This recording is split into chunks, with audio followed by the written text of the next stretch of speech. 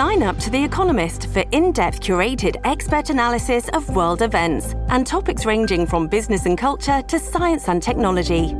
You'll get the weekly digital edition, online-only articles, curated newsletters on politics, the markets, science, culture and China, and full access to The Economist Podcast Plus.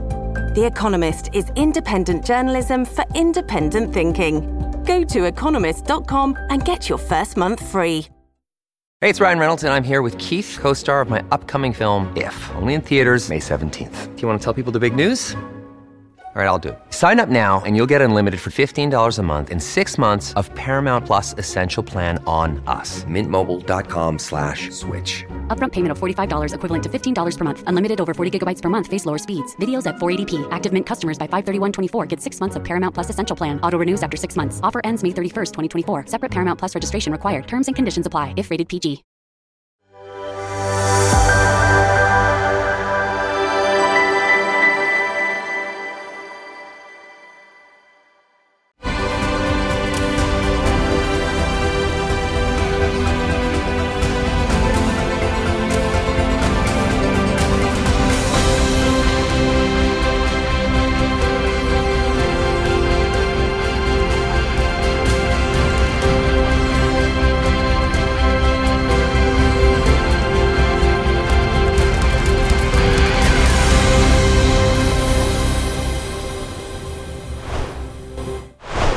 This is ADH TV. The program is Save the Nation. I'm David Flint, and the program is produced by Charlie Noble.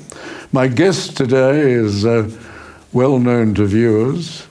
He's Gregory Copley, who's had an extraordinary career and makes a significant impact into many important areas of international debate and discussions. He's been the advisor both to governments and to the military and to experts for almost 5 decades in relation to all sorts of matters concerning world affairs. He's the president of the Washington-based International Strategic Studies Association and the Zahedi Center for the Study of Monarchy, Traditional Government and Sovereignty. He's the author of over 36 books, various papers and lectures, and he is a superb contributor to international thought. And he has been ennobled by the Ethiopian government. Welcome, Gregory. Great to be with you, David.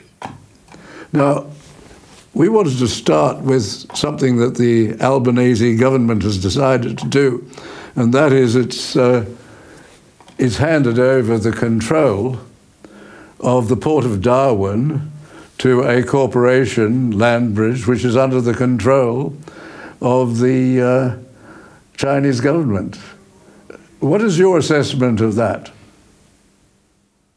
Well, it's certainly part of the People's Republic of China or the Communist Party of China's ongoing program around the world to gain control of commercial ports, both for commercial reasons and for prepositioning of the PRC for better access for trade and for naval matters. So this is not unique. I mean, we see the Communist parties of China's interest in not only the port of Darwin, but the other ports in Australia, like Newcastle and the like, ports in Sri Lanka, in Greece, and so on, and United Arab Emirates, and as well as, for example, Djibouti and the like.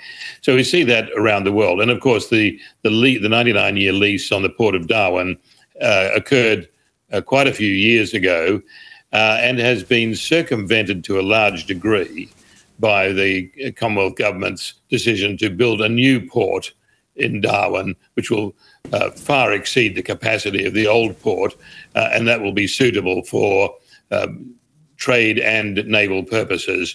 It's going to take a lot of work, but it will circumvent that 99-year lease on the older, smaller port there in Darwin. Have they started on the new port?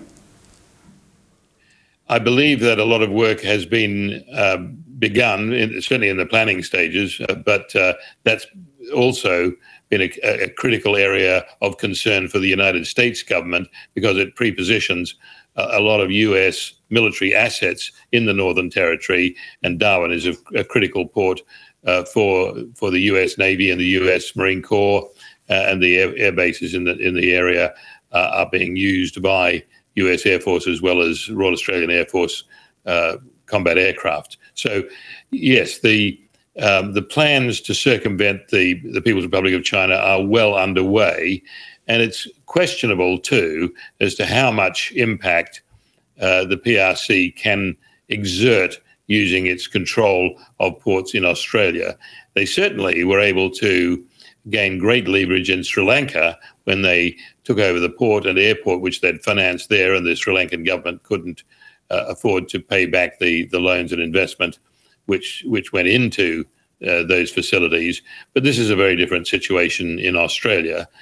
We do see, however, that there are many ports around the world, including, by the way, in Israel even, as well as in African ports, Kenya and Namibia and so on, where the People's Republic of China has attempted a global ports strategy to give it a preemptive capability to move naval vessels in and out, and to also to guarantee their control over their supply lines. Because let's face it, the PRC is absolutely dependent upon supply lines for commodities from around the world, as well as to have shipping connections to export Chinese goods around the world.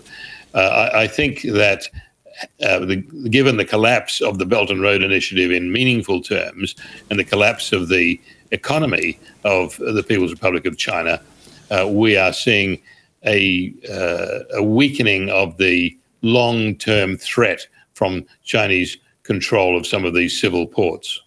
Can you imagine what the reaction would have been in Australia, say in the late 30s, had the government of Australia approved a lease of the Port of Darwin to a Japanese corporation?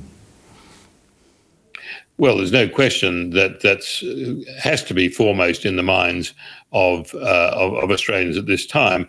We should also bear in mind that the People's Republic of China's expansionist strategy, particularly through the Indo-Pacific region, has very much studied as a template the Japanese Greater Asia Co-Prosperity Sphere, which guided the expansion of the Japanese Empire in the 1930s and 40s. So we have to expect that Beijing has learned a lot from the lessons of pre-World War II and World War II, and will not make the same mistakes as the Japanese.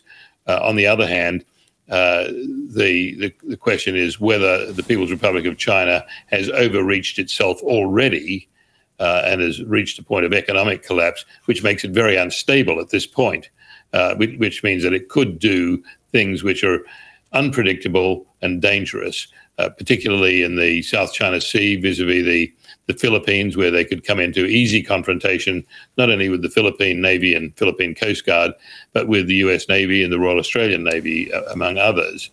We also see the fact that the ports strategy is not only for the major ports like Darwin and Newcastle, but also for smaller supposedly fishing-related ports in Papua New Guinea and the like. And this is really a prepositioning of intelligence assets and influence assets in these various countries throughout the South Pacific and Indo-Pacific.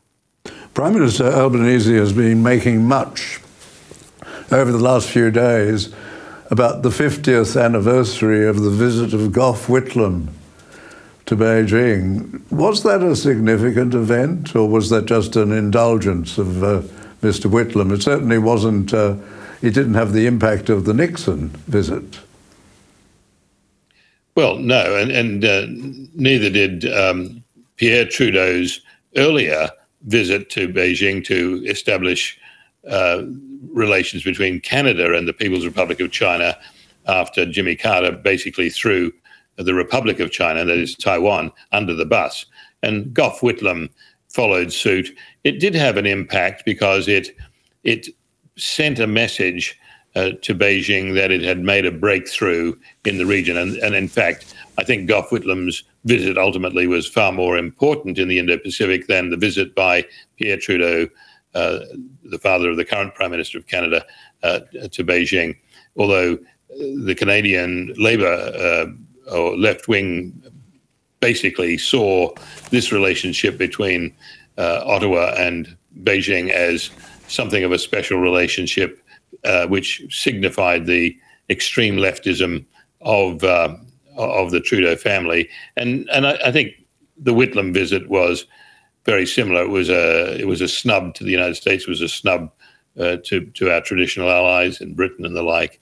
And it definitely set Australia on a path which was going to prove interesting. I think it was not well conceived, and it showed, in a sense, a naivety of Whitlam in many respects, although the Labour Party seems to venerate him as an intellectual god. It was proven that he was a man with feet of clay when he attempted to circumvent the Constitution and was dismissed by the Governor-General.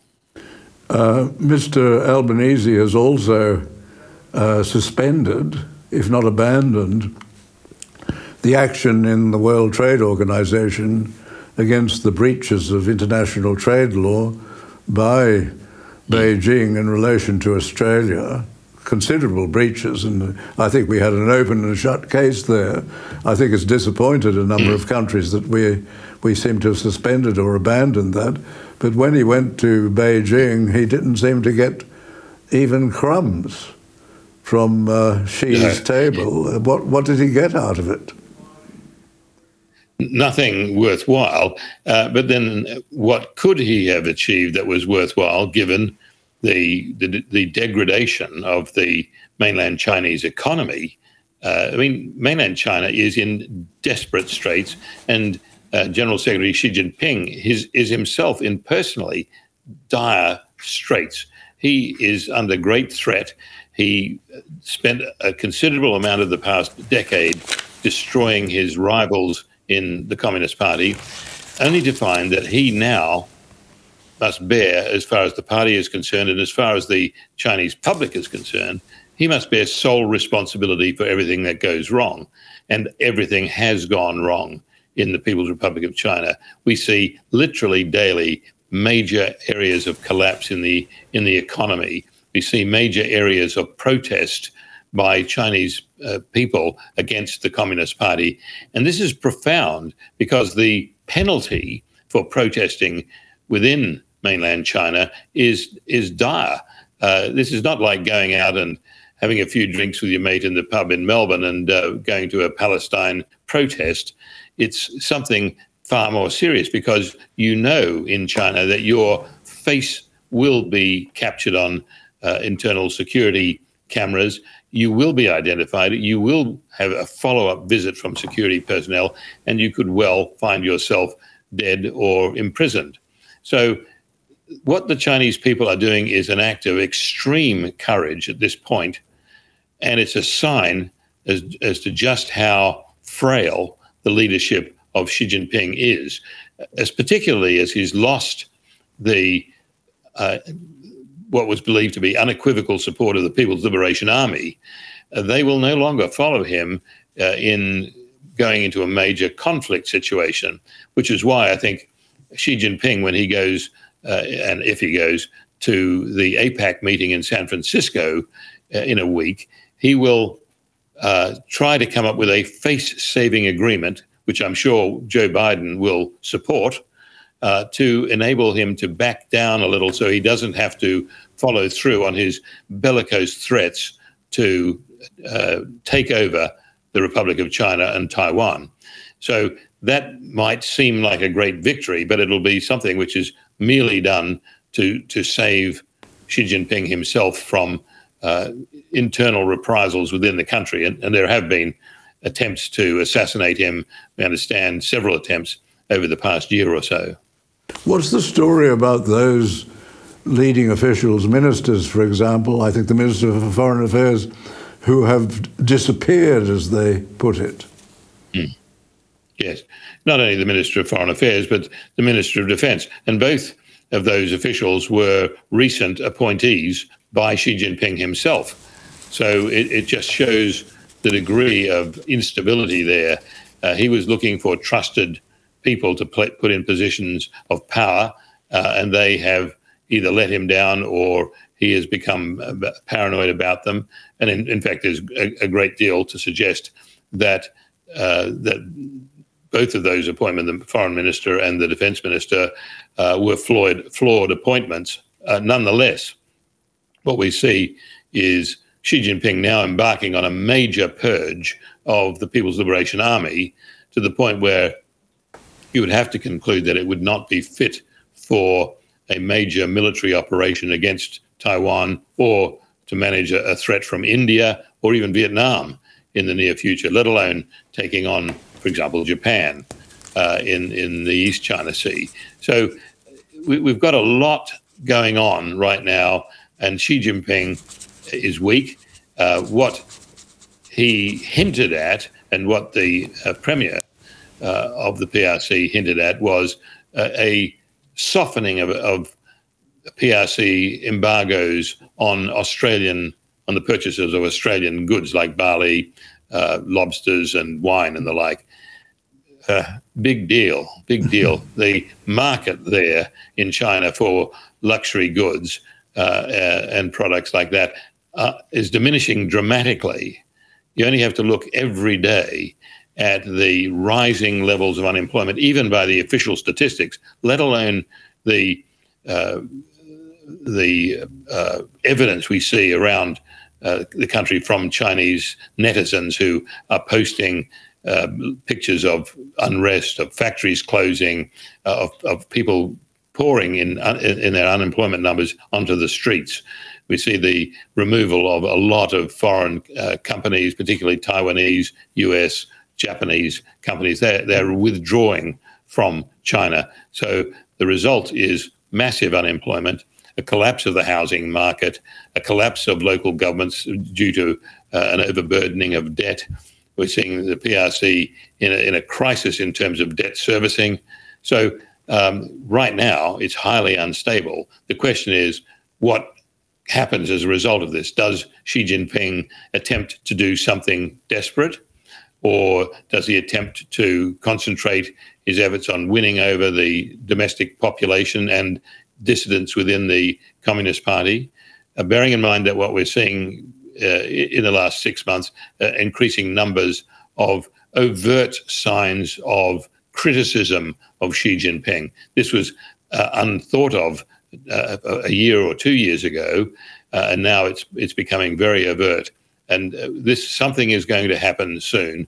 And what we need to know really is that the decline is going to hit Australian exports in the major areas of iron ore and other minerals, as well as foodstuffs.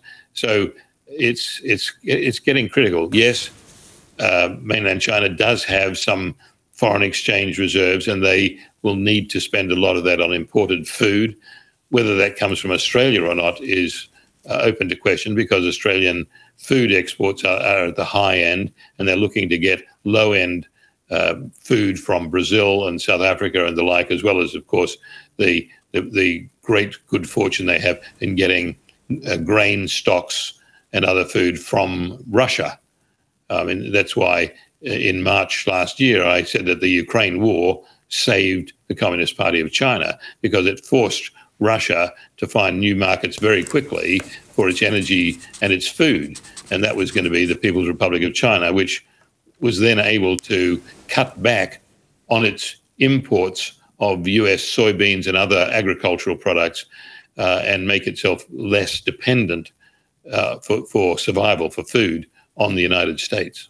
Do you see some parallel between what is happening with the army and how Stalin had those major purges of the Red Army just before the Second World War? Is that a similar sort of reaction of a dictator who is becoming very wary and suspicious of what is happening around him?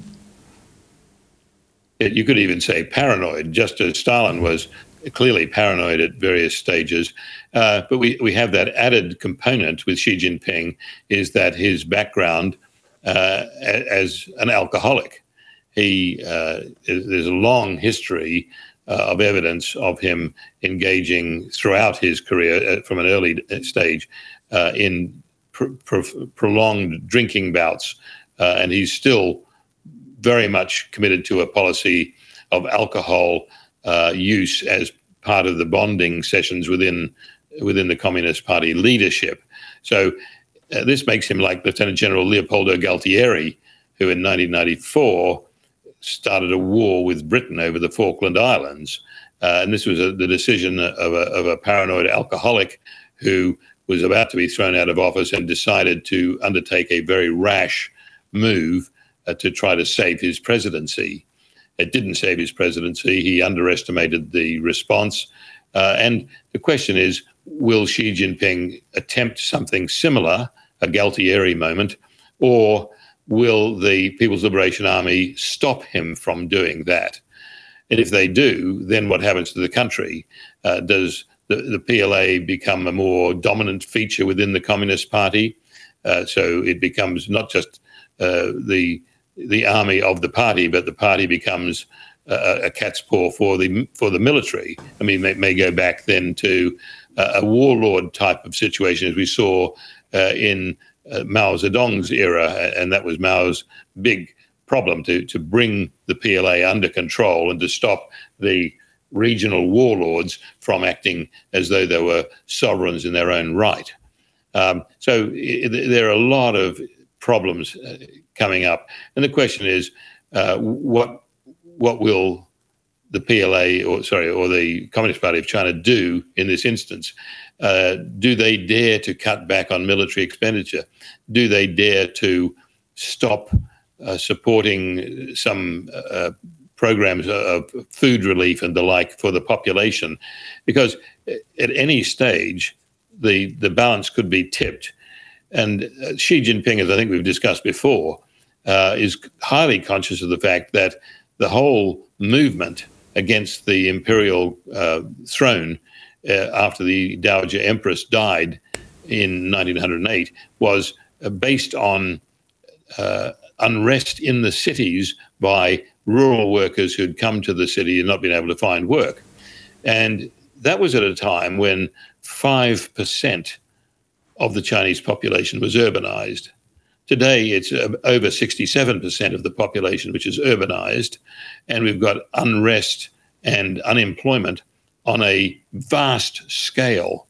You could argue that half of the Chinese population is unemployed or effectively unemployed, because the statistics, which are absolutely not to be believed, in any event only cover urban populations. They don't even cover the rural population of China. So you've got the situation where the unrest could reach unpredictable levels and could be ignited fairly quickly, especially so recently after the hopes of the Chinese people were built up by consumerism and by what appeared for a while to be easy money. Is there any parallel between what happened to the Japanese economy and what is happening to the Chinese economy?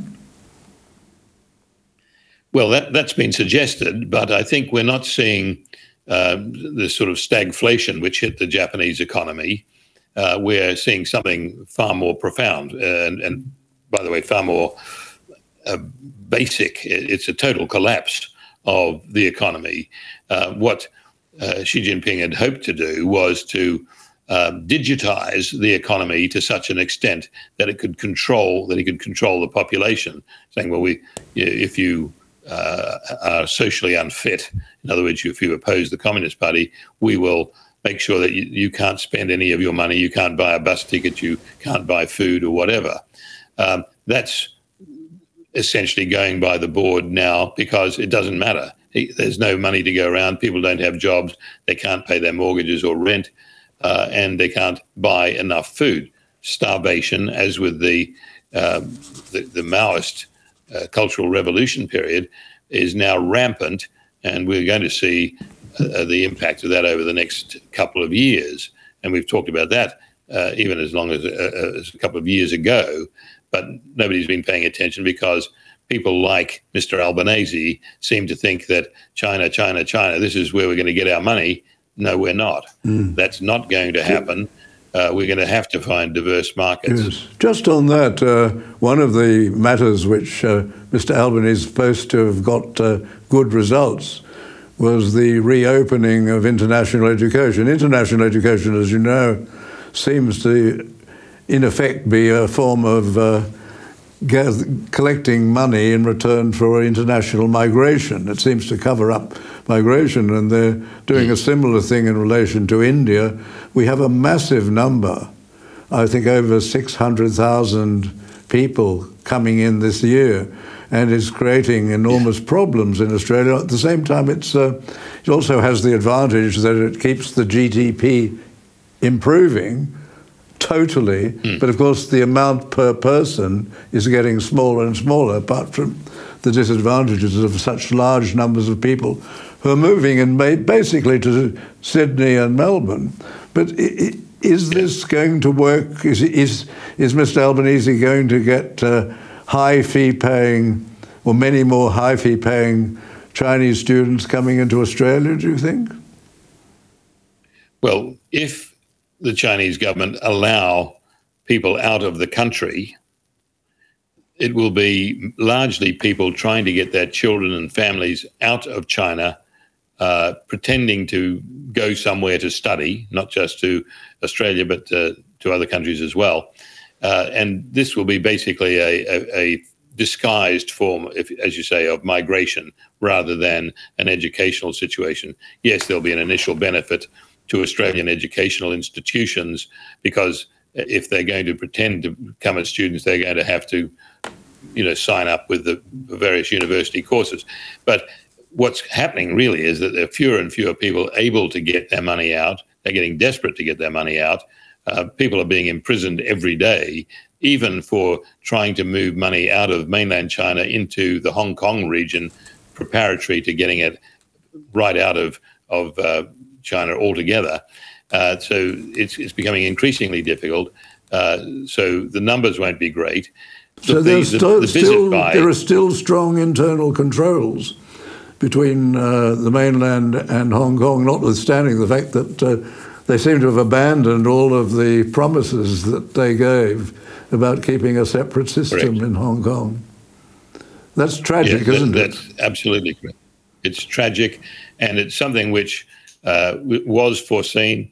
Nobody, including the British government at that time, wanted to look at the truth of what was going to happen to the poor residents of Hong Kong sooner rather than later. And the British were anxious to wrap up the problem, move along, and they left the Hong Kong residents to their fate, some of whom were able to get to Britain. But the reality is that Hong Kong has lost all credibility now as a genuine free market and democratic corner of the Chinese mainland. So that's gone.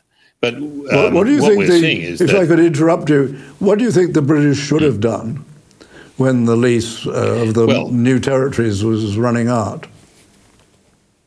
Well, there was the great cry that if you lose the new territories, the lease on that, you don't get sufficient water for Kowloon and Hong Kong. Therefore, it was unsustainable. The reality is, with technology which was available even then, there were ways to have resisted that. But it would have been at a significant cost.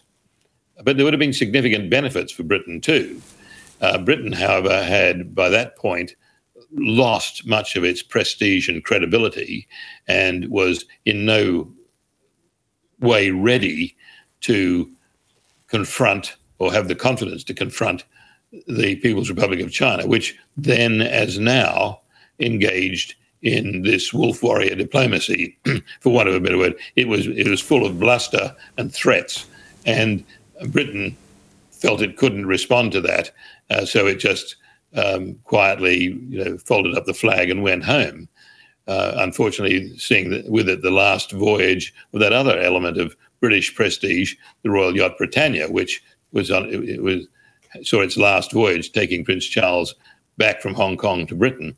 And this was at a time when the British government, hand-wringing in the Harold Wilson style, although it was after Harold Wilson, failed to understand that prestige is the credit rating of nations. Prestige is what gives you the ability to face down your adversaries and to make your will dominant. And the British did not even attempt to do that. We are seeing with the present government of post-Brexit Britain some attempts to rebuild the stature and long-range goals of Britain, and that's to be commended. But it's not been thought about consciously, perhaps by anybody other than King Charles himself, who is very conscious about manoeuvring Britain into a position of greater prestige. Just on King Charles, and I'm glad you brought the King up, there are a number of conservatives who are highly critical of King Charles in relation to any comment he may make, anything he may do in relation to climate change. And in fact, he is going to the next COP meeting. I've forgotten where it is, but he's going there, he's going to speak there, he's going there with the approval, apparently, of the British government.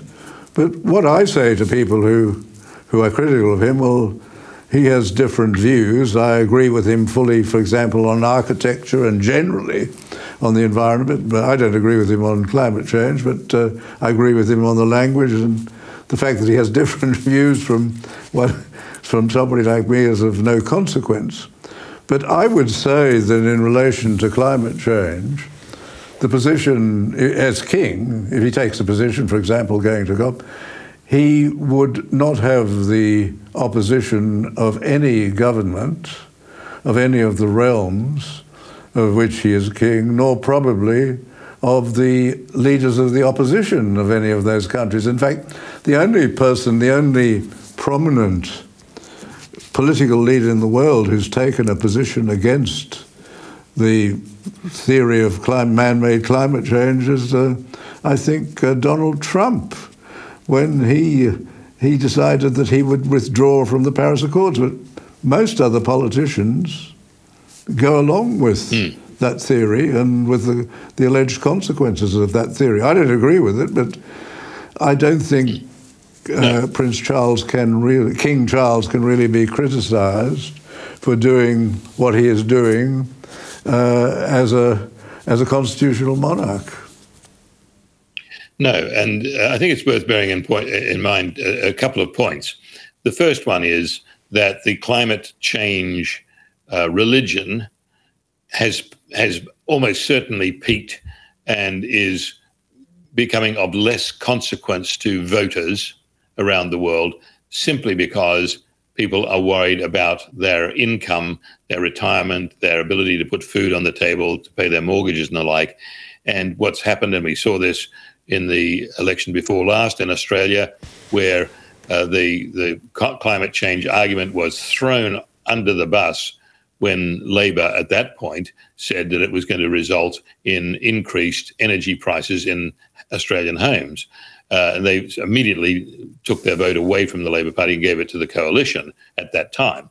So you can make the first argument that the climate change religion is starting to take a second seat, a back seat in politics.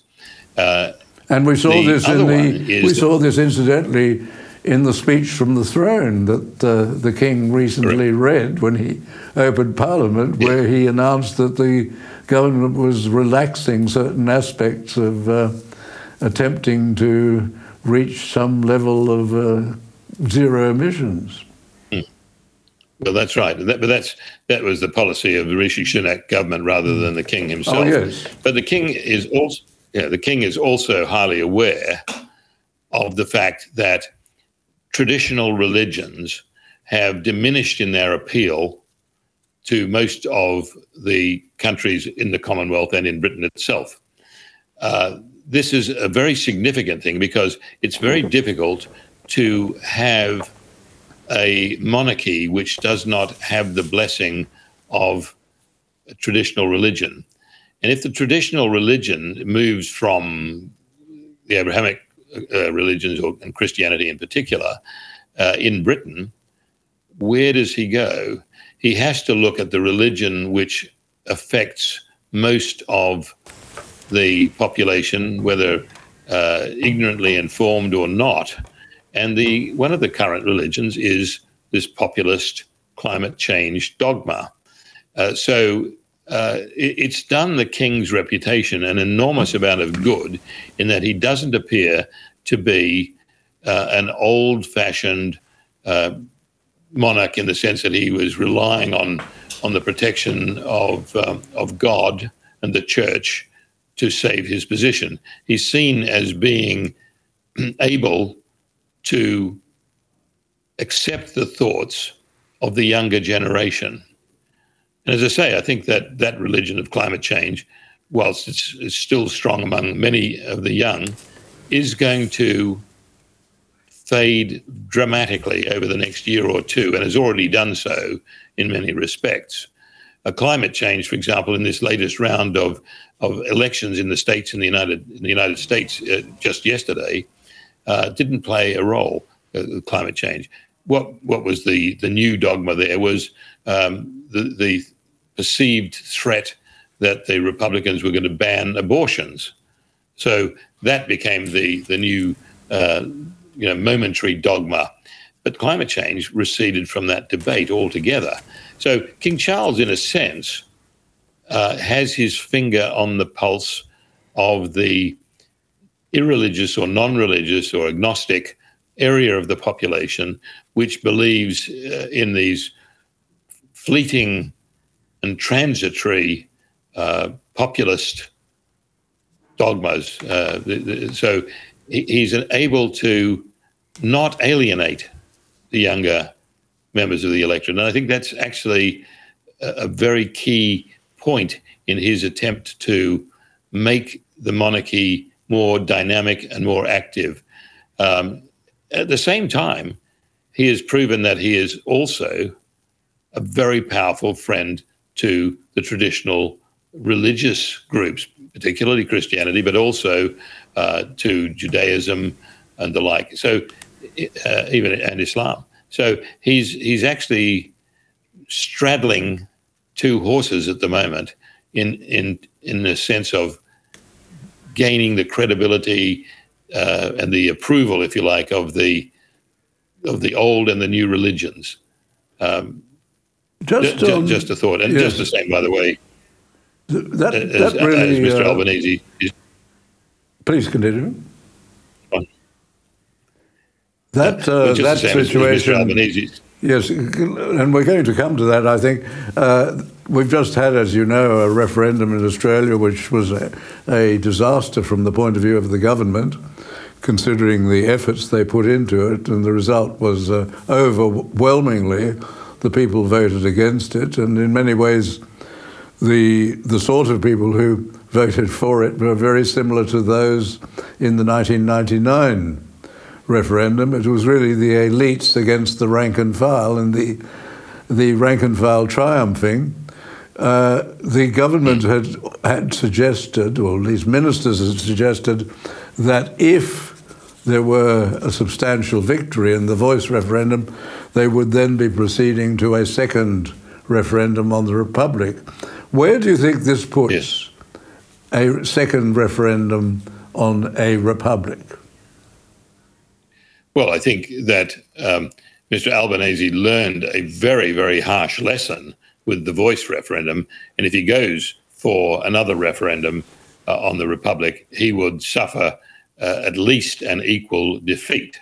I think that's now guaranteed. One of the things that the referendum shows, and as did the 1999 referendum, it showed that the people, when asked a direct question and given the opportunity to have their voice heard on a question, are very, very clear. what we saw is about 60% of the population, or just under 60% for the 1999 referendum and just over 60% for the current referendum. So these people opposed the government. And it showed an innate conservatism in the Australian voter. And this has been constantly mitigated and downplayed by the Australian parliamentary voting system, which is of preferential votes. This is a system which we now know absolutely does not represent the will of the people. We saw that in the primary vote in the last general election in Australia, the Australian Labor Party got less than a third of the primary vote. So less than a third of the public wanted the Labor Party in as their first choice. And yet they are now governing the country as though they have a mandate. This was because the preferential voting system enabled secondary and tertiary preferences to go to them and tip the balance over the coalition, which got, in fact, more primary votes than Labor.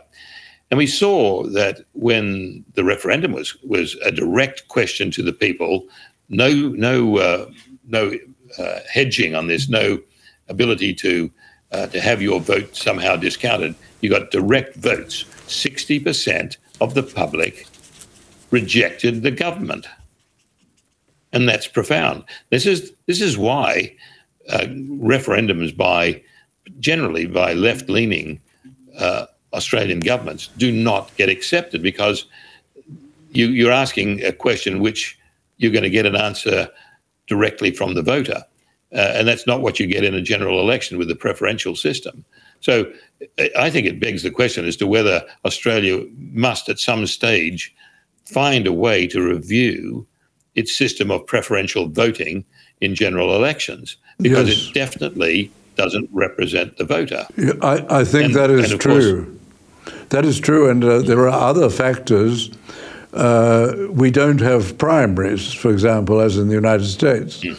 We have pre-selections, and the pre-selections of both parties, to a great extent, not completely, but to a great extent, have been captured by party machines, power brokers who put into Parliament people who are loyal to them. And it limits the ability of people to express their opinion when they're actually voting, because they traditionally vote for a major party. But the other thing, I think, with this is reflected in the preferential system, which then negates the votes that people give to smaller parties. But in addition, because of the High Court's decision, I think in 2010, it is easier to defraud elections than referendums, and this occurs because the Howard attempt to close off the week during which there's a flood of people getting onto the rolls without being properly checked. Howard introduced legislation, and it was in for a number of years, in which when the election is announced, the rolls close, whereas the High Court insisted that the rolls be kept open for a week, and during that week the electoral system is flooded with a tsunami of attempts to enrol, and of course none of these are checked. They can't be checked. And this is the way in which you can target seats where a very small number of votes could swing the vote, particularly with preferential voting. You can't do that in a referendum. It's too big. You'd have to do it for a whole state. The principal electorate for a referendum is the whole country, but then you get 6 electorates as big as the states, and it's very hard to rush in a number of additional fake enrolments to swing an election. So Correct. Electoral fraud is much more difficult in those. But you're absolutely right. This means that the Australian people are being cheated in terms of elections because they're not getting the governance they want. And yes, and the result of this last referendum was of such a scale that in a society where people were not afraid of him, where embarrassment was still possible in politicians, the Prime Minister should have resigned, or at least offered his resignation and gone for a re-election within the party. But he didn't. What he did was he immediately embarked on what he called a state visit to the United States.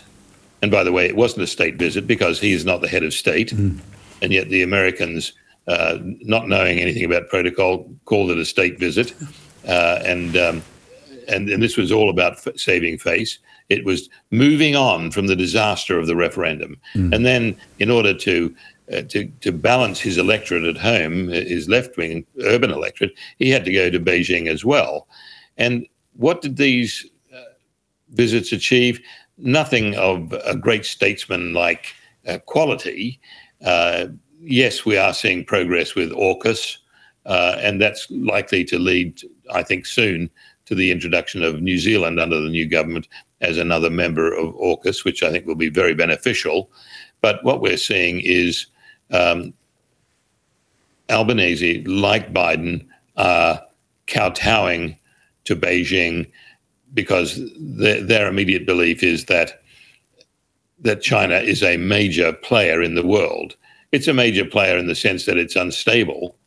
That makes it very dangerous and unpredictable. But it's not a major contributor at this point going forward to Australia or the United States. Yes, just on that point of what one should have done, what Mr. Albanese should have done when he so significantly lost the referendum, wasn't it a fact that when the Brexit referendum was lost, didn't the proponent of that then resign? The Prime Minister who... Well, Cameron, that's right. And he was a Conservative Prime Minister. Yes. And he'd made the bold claim that he would resign if the referendum did not favour the Remain camp, and it didn't, and he did resign. And yes, it's absolutely the case that Prime Minister Albanese, had he had a shred of honour, would have resigned. And he waited. Or at least fallen on his sword in some way. And he weighted that referendum, the yes case, heavily. Yes. And even more reason to resign, I would have thought. But yes, because it was unconscionable to have a referendum and then to have the government using its weight and money, taxpayers' money, to try to sway the argument. Yes, and within a few days, when the opposition under Senator Price, who is Indigenous from the Northern Territory, when she moved in the Senate, that there be a royal commission into child abuse, which is out of all proportion, if child abuse can ever be in proportion, but the amount is extraordinary in the remote areas, and also for an audit of the enormous amount of money, the billions that have gone into the remote areas without any indication, any sign that this has improved conditions in the remote areas. And the government immediately used its numbers to block that, which showed that their argument that had the voice got up, it would have then resulted in measures being taken to close the gap, was completely untrue, and they must have known it was untrue. And also the argument that the High Court having received the voice, having had to consider the voice, wouldn't have given it all sorts of meanings which we just didn't expect has been answered. I think yesterday, when in Australia the High Court has decided that even the people who've committed the most serious of crimes, this included child sexual abuse, where a person is held in custody by the government, the person being foreign, being apparently stateless because they can't return him anywhere.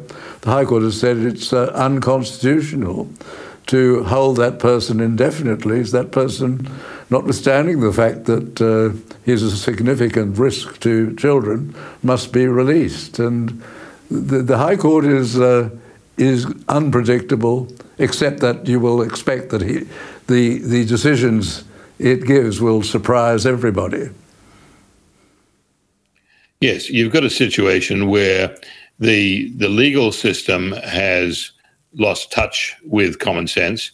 We have government now, not just in Australia, but in the United States and Canada particularly, where the government has lost any sense of honor and dignity and nobility.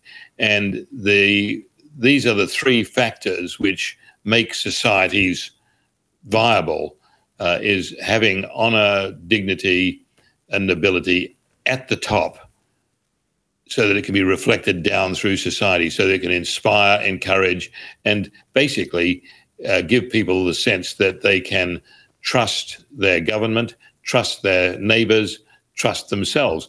And this is all gone now. We've seen that in Australia, and it's a free-for-all in Australian politics right now, as it is in the United States, and particularly in Canada, where you've got massive suppression of the popular will. Yes, and just to take you a little away from this, you write, do you not, that Hamas will be the beneficiary, Hamas will profit from the terrible things that are going on in the Middle East, in Israel?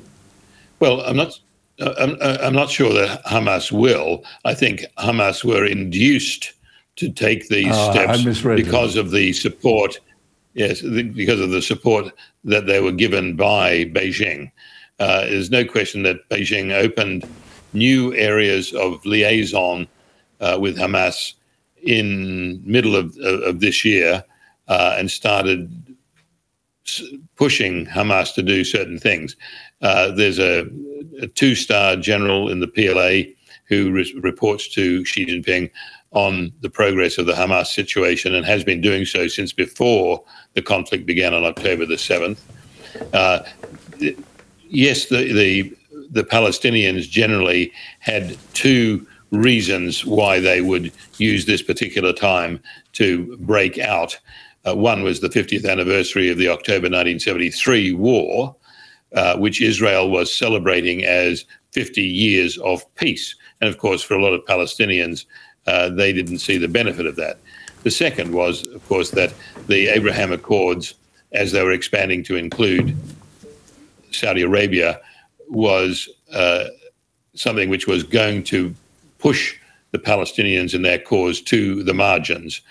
And also it was going to strengthen the Saudi-Israel link, which would essentially jeopardize the security of Iran. So you had that being a real factors in why Hamas would have done something. But they wouldn't have done something on this massive scale, so professionally planned and organized, so well equipped, that we've never seen this scale before. Now, the Iranians were at great pains to make sure that they were not seen as the primary drivers of Hamas's breakout, even though they benefited from it. But the reality is that the clerics in Tehran don't want to see an attack on Iran itself, because Iran is just getting into a better strategic position, because it's now an integral part of Russia's international north-south transport corridor, which starts in St. Petersburg, goes down the rivers through Moscow to Astrakhan on the north of the Caspian, down through Azerbaijan and Iran to Bandar Abbas, and then over to India. This is a massive economic corridor. It's the success of Russia in the Great Game, which finally gave Russia access to the warm waters of the Indian Ocean. So this is profound. So Iran does not want to disturb that. On the other hand, People's Republic of China does want to disturb the West's growing concern about war in the Indo-Pacific and war against Taiwan and so on. So the People's Republic of China wants wars in the Euro-Atlantic zone, the Ukraine war, the Hamas-Israel war, because this is keeping massive Western defense assets out of the Indo-Pacific. We've got 2 US carrier strike groups in the Eastern Mediterranean, nuclear submarines. We've got British naval elements in the Eastern Mediterranean. The Chinese are also trying to get the Argentinians to renew their assault on the Falkland Islands, because that would tie up both British carrier strike groups in the Atlantic and away from the Indo-Pacific. So Beijing has had a very heavy hand in this Hamas-Israel conflict at this time. Now, there's a price to pay for that for Beijing, because Israel had been providing a lot of impressive technology to mainland China, and that now will probably cease. Is it fair to say, or reasonably accurate to say, that there is a Beijing, Moscow, Tehran axis, as there was in the Second World War, of similar countries which were very much organized against the West? Yes, it's quite different now. You've got a situation where you've got tacit or expedient alliances between Beijing and Moscow, bearing in mind that the leaders and populations in both those countries hate each other. The population of Iran and the Iranians hate the Russians hate the Iranians, the Russians hate the Turks hate the Russians, the Turks hate the Iranians, and so on. So you've got this whole complex within this new bloc of nations held together only by expediency and by the fact that they were forced by the US to seek new markets, because the US placed such strenuous embargoes and constraints on Russian government and Russian individuals and the like. They had nowhere to sell their goods. So they've created new markets amongst themselves and also within the BRICS group of countries and the like, because they needed new markets, and they could now do this. So we saw that, literally the start of the new Cold War began with the Biden administration coming in and basically threatening Russia at that point. It's been going on for some time before that with the Obama administration as well. But it basically, you've caused a redivision of the world into a bipolar world, if you like. But it's very different from the Cold War that we saw from 45 to 90. And even if you look at the linkages and in the 30s between Moscow and Peking and Tokyo at that time, that was full of ambiguity, full of distrust, full of breaches of all of those relationships altogether. So, I mean, it was, we're not seeing anything new here. We're seeing agreements of expediency rather than durable long-term relationships. And this is why, for example, what made sense was the CANZIC alliance, the Canada, Australia, New Zealand, United Kingdom alliance, which would have basically created a global alliance. Well, that was not to come about largely because of the extreme leftism of the New Zealand and Canadian governments. So instead, we saw the creation of AUKUS, Australia, United Kingdom, United States alliance. And that's been very successful and will be even more successful. The submarine component, which started the alliance, Australia getting nuclear submarines, wanting to buy 3 to 5 US Virginia-class nuclear strike submarines, that actually really triggered the creation of the alliance. What it might develop into, though, is that the alliance will take shape. It will include New Zealand at some stage, probably Japan. But Australia might well have to look at cancelling those orders for the US Virginia-class submarines, because there's going to come a time within the foreseeable future when the Royal Australian Navy, which doesn't have an enormous budget, will be holding one or more Collins-class submarines in operation, several Virginia-class submarines, and one or more of the new AUKUS N, or the new AUKUS class submarine, which is being built for Australia in the United Kingdom and later in Australia. So we might have 3 classes of very expensive submarines, which we cannot afford to operate. So something is going to happen. Yes, and the logical answer is you're so cancellation right. of some of the Virginias. Yes, we do seem to get ourselves into a terrible mess. We seem to also be in a situation at the present time when we cannot defend ourselves because of the way in which the politicians have mishandled the defence portfolio. I must thank you very much. This has been a wonderful, wide-ranging contribution to our understanding of what's going on in the world. And it is wonderful to read you and to see you in Epoch Times, for example, from time to time.